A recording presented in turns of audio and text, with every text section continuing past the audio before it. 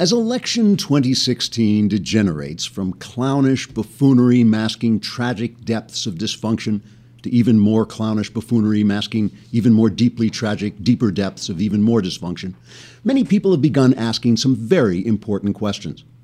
Where can I catch the next bus back to the 1950s? Will socialism come to America, or can we just go to Venezuela and starve to death there?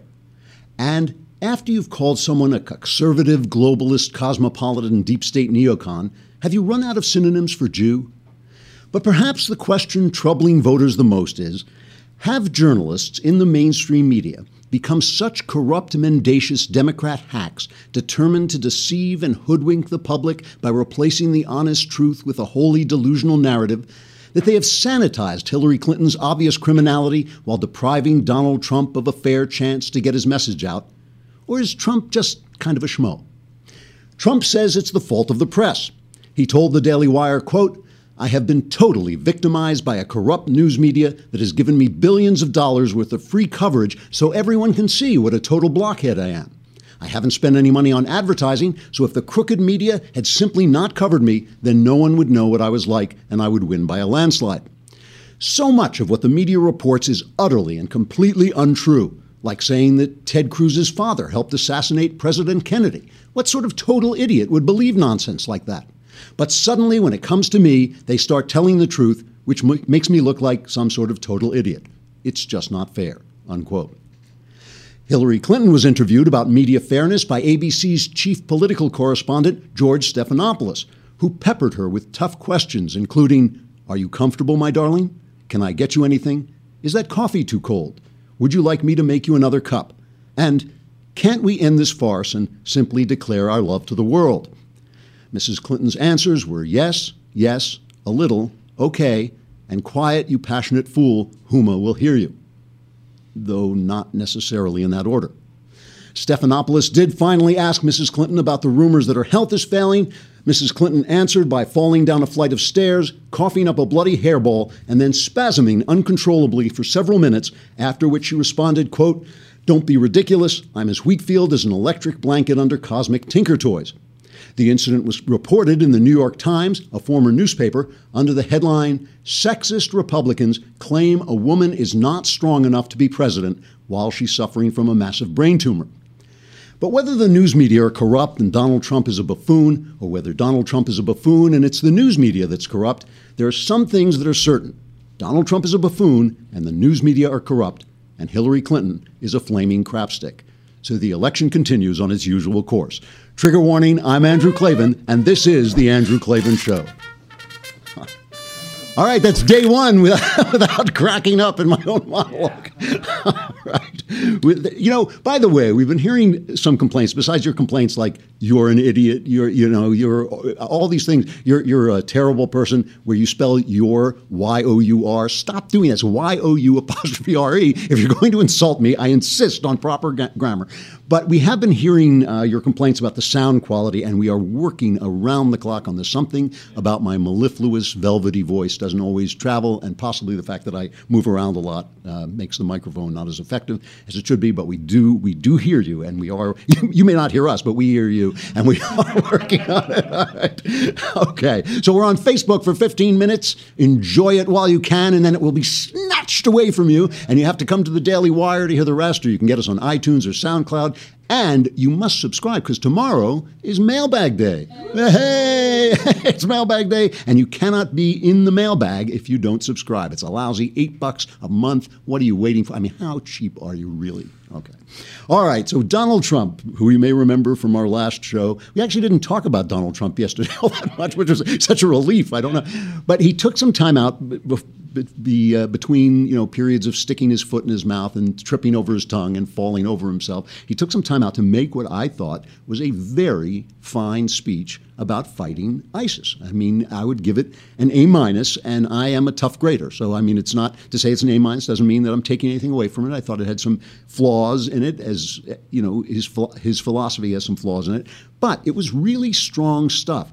And he started out, the thing that I really liked about it is he started out right away and framed this as a war of ideas. He started out by saying in the 20th century, the United States defeated fascism, Nazism, and communism. Now a different threat challenges our world, radical Islamic terrorism. And he went on to talk about the way Ronald Reagan posed the Cold War, the fight with the Soviet Union, as a fight of ideologies. And if you remember back in those days, that was just as untenable to the media and the left as it is to talk about radical Islam. When Ronald Reagan said the Soviet Union is an evil empire, the press went nuts. He was a warmonger, he was an idiot, he was a buffoon, he was a jingoist patriot. So now Trump harkens back to those days. Play number one. In winning the Cold War, President Ronald Reagan repeatedly touted the superiority of freedom over communism and called the USSR the evil empire. Yet when President Obama delivered his address in Cairo, no such moral courage could be found or would be found. Instead of condemning the oppression of women and gays in many Muslim nations, and the systematic violations of human rights or the financing of global terrorism, President Obama tried to draw an equivalency between our human rights record, and remember this, our human rights and theirs. The records are unbelievable and unmistakable. His naive words were followed by even more naive actions. The failure to establish a new status of forces agreement in Iraq and the election-driven timetable for withdrawal surrendered our gains in that country and led directly to the rise of ISIS. Fact check true, all true. Trump is always at his best when he's diagnosing the problem. He's always at his best when he's calling out people for the mistakes they've made. Always weaker when he starts to propose his own programs, especially when it gets down to details, especially when he gets into that I alone can solve nonsense. I mean, this is a complex problem. To fight a war that is an ideological war, but is not against a nation state, is a very, very difficult thing to do. This is a poison that reaches out into our country, that reaches out through computer screens, it reaches out through ideas, through YouTube, and captures people. And, President Obama falsely calls these lone wolf attackers. They're not lone wolf attackers. They're people who have caught this disease. An idea is like a disease, sometimes for good or ill, sometimes for good. A good idea can make people healthier and spread around the world, spread to people. The idea of freedom. Remember when America started, it was the only republic on earth. And now, everybody, even if you're a bad country, you have to call yourself a republic. That's because of the success of the United States of America. That's a good idea spreading. The bad idea is Islam, and Trump is absolutely right. He's absolutely right in his diagnosis of what Obama did wrong. He left out the fact that Obama sat around while Syria went up in flames, drawing his red line that he never drew. I didn't draw the red line, but I draw a red line, but I don't draw a red line. That kind of stuff. He left that out, but that's okay. He really did get it. Now, so then he goes on and he talks about his opposition to the Iraq War, and it's political nonsense, but I would say it's the kind of nonsense we expect from our politicians. The Iraq War is now unpopular. Trump did at one point say that he thought this was a waste of time. It was for nothing. It obviously was not for nothing. It obviously had a point and purpose. Saddam Hussein was a terrible, terrible human being. He was doing terrible things. He was funding terrorism in the region. The question of whether he had weapons of mass destruction, I mean, we know he had some weapons of mass destruction, but it does seem that he didn't have the program that people thought he might have been developing when he continually kept inspectors out. But he did continually keep inspectors out, parading himself. Not a bad thing that Donald Trump, not a bad thing that Saddam Hussein is gone. But the war, I feel, was just badly run. That George W. Bush, because of his loyalties to his staff, let them go on before he had that surge. And when he finally stood up for his own vision of the thing and had the surge, he won the war. That's what he's talking about. That is what when Obama didn't negotiate a status of forces agreement, that's what Trump is talking about. Obama let that victory go. And whether or not we should have been in the war, and we certainly should have financed the war, which we didn't. We allowed the war to just tack itself onto the debt. Whether we should have gone in that war The war was won when Obama took office. No Americans were being killed the month before he took office, and he just abandoned that territory. And there's just no question about that. So Trump is right. Okay, so now he phrases this thing as a battle of ideas, and now he puts forward a sort of, I won't call it a specific plan, but an idea of a coalition fight, and he sort of takes back, he reframes, we'll say, his opposition to NATO and his criticism of NATO by saying NATO has essentially responded to it.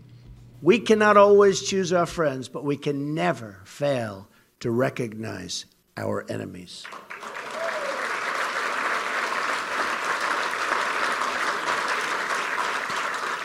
As president, I will call for an international conference focused on this goal. We will work side by side with our friends in the Middle East, including our greatest ally, Israel.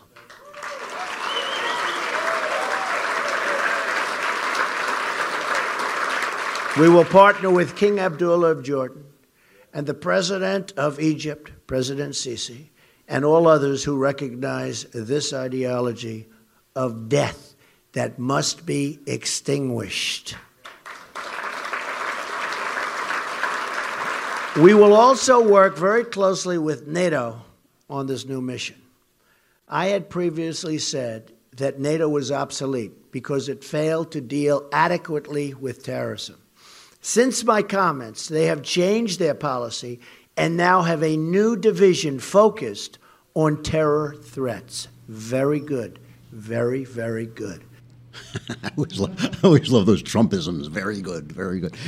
Now, I just want you to notice, though, that he talked about working with moderate Muslim states and moderate Muslim people, once again framing this as a war of ideas, which unquestionably is what it is. And compare that to what Obama was doing yesterday. Yesterday, the U.S. transferred 15 Guantanamo Bay detainees to the United Arab Emirates on the largest such movement of prisoners yet, and President Barack Obama's push to remove most prisoners from the offshore prison before he leaves office in January. So this is this place we have on our territory, offshore, basically, on Cuba, offshore U.S. territory, where we can house these monsters without putting them back into the system, without putting them back on the battlefield, without giving them over to Muslim states. Obama is obsessed with emptying this thing out because he said he would do it. He wants to do everything that he said he would do. It doesn't matter to him, just like he surged in Afghanistan for no reason, just as he got our troops killed in Afghanistan for absolutely no benefit. He is living in this fantasy. We'll try to get back to his ideology in a moment, but he does not understand, because of his own ideology, he does not understand that he is opposing an ideology, and he doesn't know what ideology he's opposing because he's thinking he's playing a different game. He's playing a game of chess. They say he's so smart. He's playing 16-dimensional chess. He is, but he's playing it by himself, and he doesn't know who's on the other side of those 16 dimensions. So this is the thing about Trump that I really liked about this speech. It was all about ideas. It was not about demonizing persons. It was not about playing to that section of Trump's base that wants to hear the rage, that wants to hear the hatred, that wants to hear, these guys are awful, we've got to do something about this. He actually was phrasing it in terms of ideas. Even when he got to the part that made all the headlines, which is about immigration. Because this is his crowd-pleasing stuff. This is the stuff people want to hear. We're not going to have Syrians being, dumped on us. We're not going to have, after all, this crisis in Syria is Obama's fault to some degree, or at least his responsibility, to have all these people who have been shipped into Germany, who are now molesting their women, to have them all shipped in here without any kind of vetting procedure. That's not fair. They do vet them, but without proper vetting procedures. And why so many, and how can we accommodate them without ever thinking about those questions? So Trump gets to this, but again, he puts it in terms of ideas, and this is what got all the headlines. In the Cold War, we had an ideological screening test. The time is overdue to develop a new screening test for the threats we face today. I call it extreme vetting. I call it extreme vetting. Our country has enough problems We don't need more. And these are problems like we've never had before.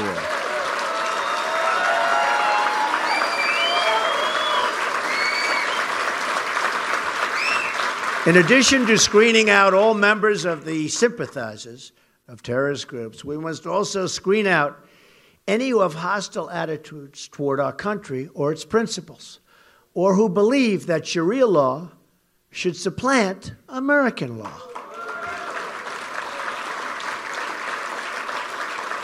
Those who do not believe in our Constitution or who support bigotry and hatred will not be admitted for immigration into our country. Okay, we're going to vet this in just a second. We have to say goodbye to our friends at Facebook, so bring on the dancing girls. Now all the fun begins, but you can hear the rest of the Daily Wire.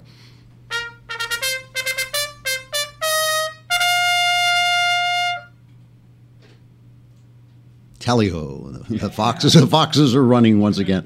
All right, so look, it's easy to say, Trump says we've got extreme vetting. Extreme. I call it extreme vetting. It's extreme. It's extreme, and it's vetting, and it's extreme. I don't know why does he do that? I guess because he's not that articulate, and he just thinks repeating something emphasizes it again and again. But he's extreme vetting. It's going to be vetting. It's going to be extreme. So that's where we're going with this. The people will not be allowed to come into the country unless they swear allegiance to the country and show that they're not in favor of Sharia law. Now, it's easy to say, and even people on the right were saying, look, anybody can game a system like that. Anybody can come in and say, we saw the father of the Orlando shooter going around saying, oh, yes, I love America, and I wanted my son to be fighting for the army and not for ISIS and all this stuff, meanwhile supporting the Taliban. It's easy to lie like that, especially if you come from a culture that approves of lying to the infidel, which is what Islam basically believes in. However, it is also true that we have stopped promoting our values as values. And whenever you hear words like our way of life or, the things we love or who we are, that's Obama's favorite phrase, that's not who we are, I just call BS on that because, you know what? We're not any better than anybody else. We are not any better than anybody else. We're not better than the Saudis. We're not better than the Iranians. We're just people, but we live under a certain set of beliefs, and our ideas are better than other people's, and those ideas guide us in our actions, and our actions then become better. As people, we're greedy, we're foolish, we're stupid, we're lustful, we're all the things that people are. Americans, Iranians, all those things, they're all those same things. Our ideas are better, and our ideas are based around, circle around the central idea of independence, individual freedom, individuals making up their own minds, and therefore limited government, a government that is there to support your rights and defend your rights and really for no other reason. Those are the ideas the left have sold out. Those are the ideas the left oppose, and those are the ideas that make us, in Obama's phrase, who we are. And so when he says that, when Trump says that, he is right. He is right. Everybody who comes into this country should be forced to swear allegiance to those ideas, should be forced to understand those ideas, take classes in those ideas. Obviously, if you get citizenship, you have to. And Muslim people should too. As far as bringing in Syrian refugees, I don't understand why we're not doing what we did with the Kurds, basically, in the first Iraq wars. We built refugee camps for them there. Build refugee camps for them there and defend them there and keep them there so that they can repopulate the country after the civil war is over and after the tyranny is gone. But we don't do this. And by the way, I just want to address, this, there's a kind of conspiracy theory going around about globalism. And a lot of this, as I was joking in the open, is a mask for anti-Semitism.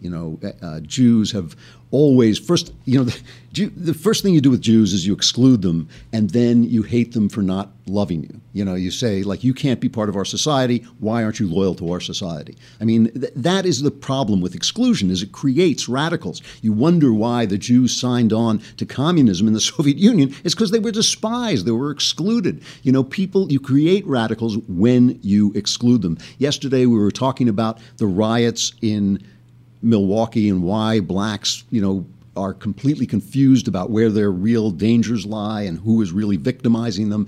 But blacks were excluded from this country and from the main systems of this country.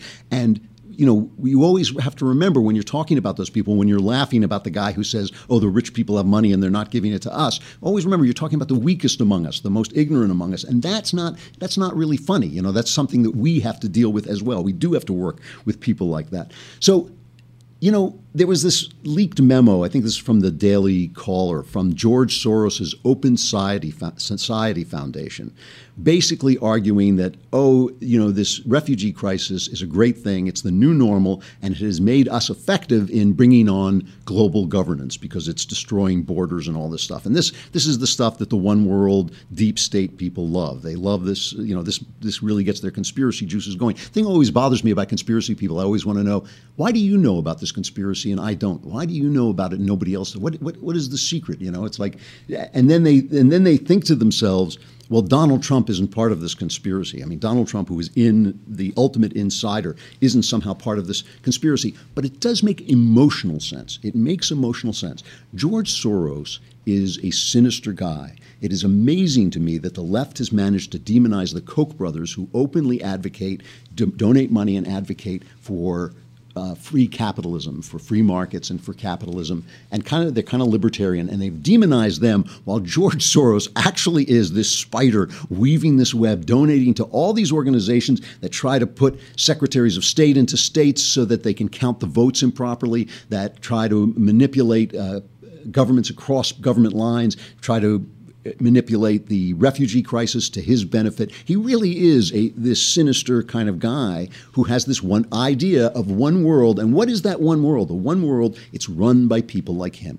He is a narcissist who sits in his in his money bags like Scrooge McDuck. He sits in his room on his piles of gold thinking, I'm so rich, I must know better than everybody else. And Donald Trump does emotionally represent the voice of the people, even if that voice is inarticulate, even if it's sometimes stupid, even if it's sometimes wrong, because the people can be wrong. The tyranny of the majority is a real thing. Even if it's sometimes wrong, he does represent those feelings. And the Jew hatred part of this is just, it's just the devil at work, as Jewish hatred always is. Bret Stephens wrote an excellent column today about this Israeli judo guy who won the bronze medal, and on the way to winning the bronze medal, he defeated the Egyptian, or Sasson, his name is, and he defeated the Egyptian, and the Egyptian wouldn't shake his hand. And this is after the report of the Lebanese team that wouldn't let the Israeli team on the bus to the Olympics and all this stuff.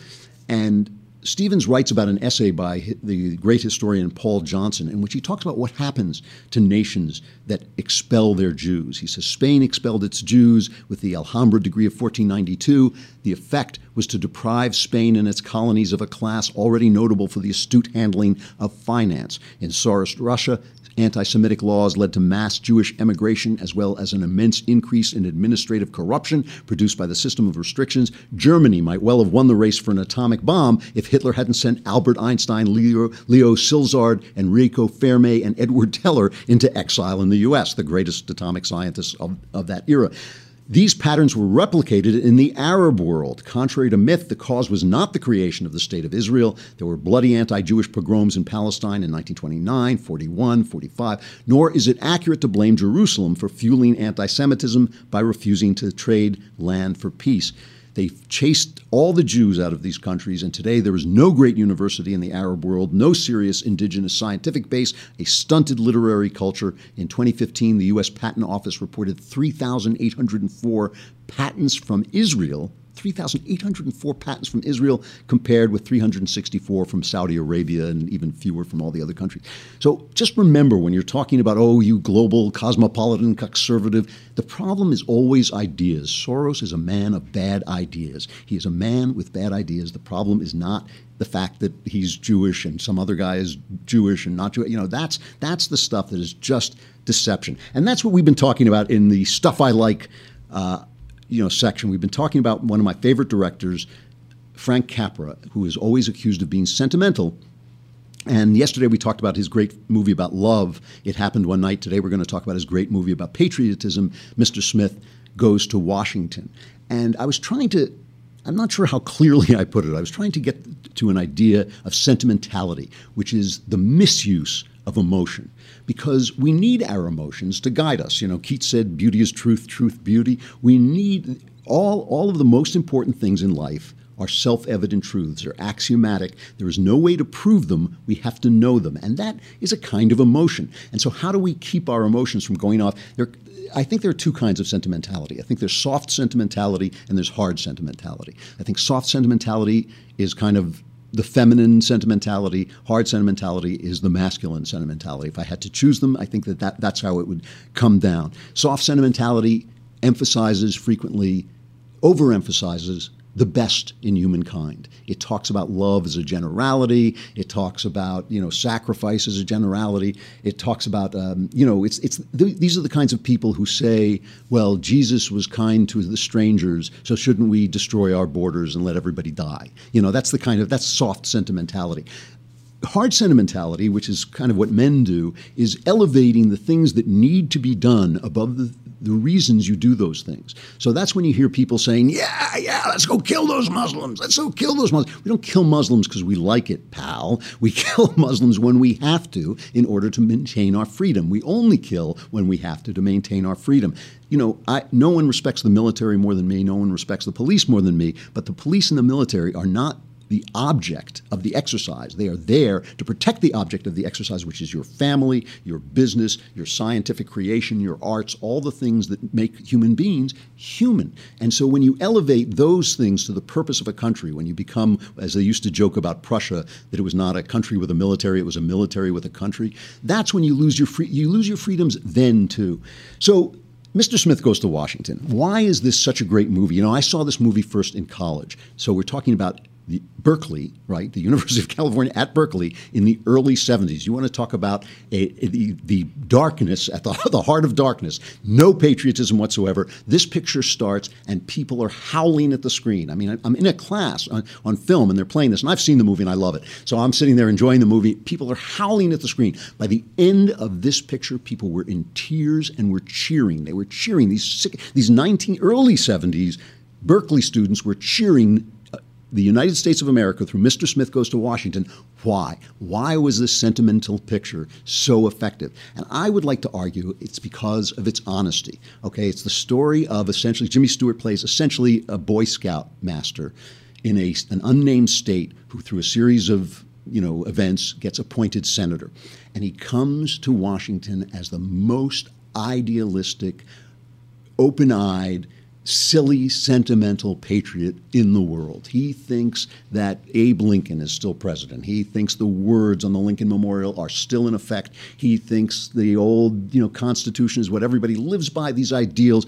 And what he finds out is this country is insanely corrupt. It is run by a big machine. The machine is called the Taylor machine, but it's basically this machine politics that controls everything through graft. Okay, and he alone stands up for this stuff and fights for it. And it shows you a country, the reason the picture works is because it shows you a country that is utterly corrupt. It says no good things about America. It only supports the ideals and the ideas of America through the Jimmy Stewart character, who, by the way, is elevated to nobility, but is in fact kind of a fool. He's an innocent fool. He's the innocent. Let's call him an innocent, not a fool. So the famous end of this, many of you have seen it. I won't give too much away, but in the end, he's battling alone against a graft project, a project to build a dam, and he gives a filibuster. He takes over the Senate, and he gives a filibustering speech in which he reminds these thoroughly corrupt and entirely corrupt and indifferent and apathetic body, so they're just like they are today, same people there today, with this one Boy Scout. He's literally a Boy Scout, that's what he is, arguing against this graft project in favor of using this area for kids. And here's part of that speech where he tells people to go up and look through the eyes of the statue on top of the Capitol dome. Get up there with that lady that's up on top of this Capitol dome, that lady that stands for liberty. Take a look at this country through her eyes if you really want to see something. And you won't just see scenery.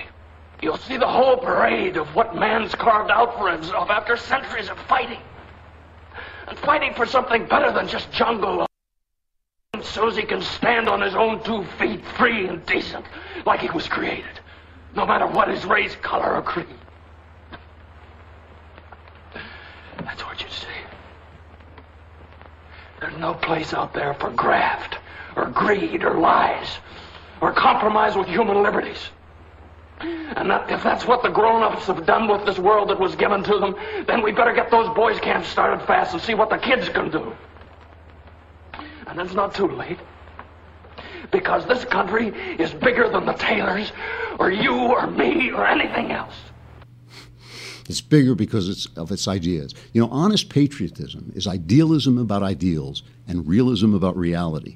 And it's about fighting for the first in the face of the second. And that's why when people ask me why I don't get depressed by, you know, an election in which Donald Trump is fighting with Hillary Clinton, this bozo fighting this gangster, basically, you know, it's because it's always been like this. We are no better as people than anybody else. Our ideas are better. It's the ideas we're fighting for. The ideas will not die. Trust me on this. The country may go, I hope not, but the ideas will still be here, and there'll still be something to fight for, and that's what makes life worthwhile. I'm Andrew Klavan. This is The Andrew Klavan Show. Come back again tomorrow for the mailbag. Yay.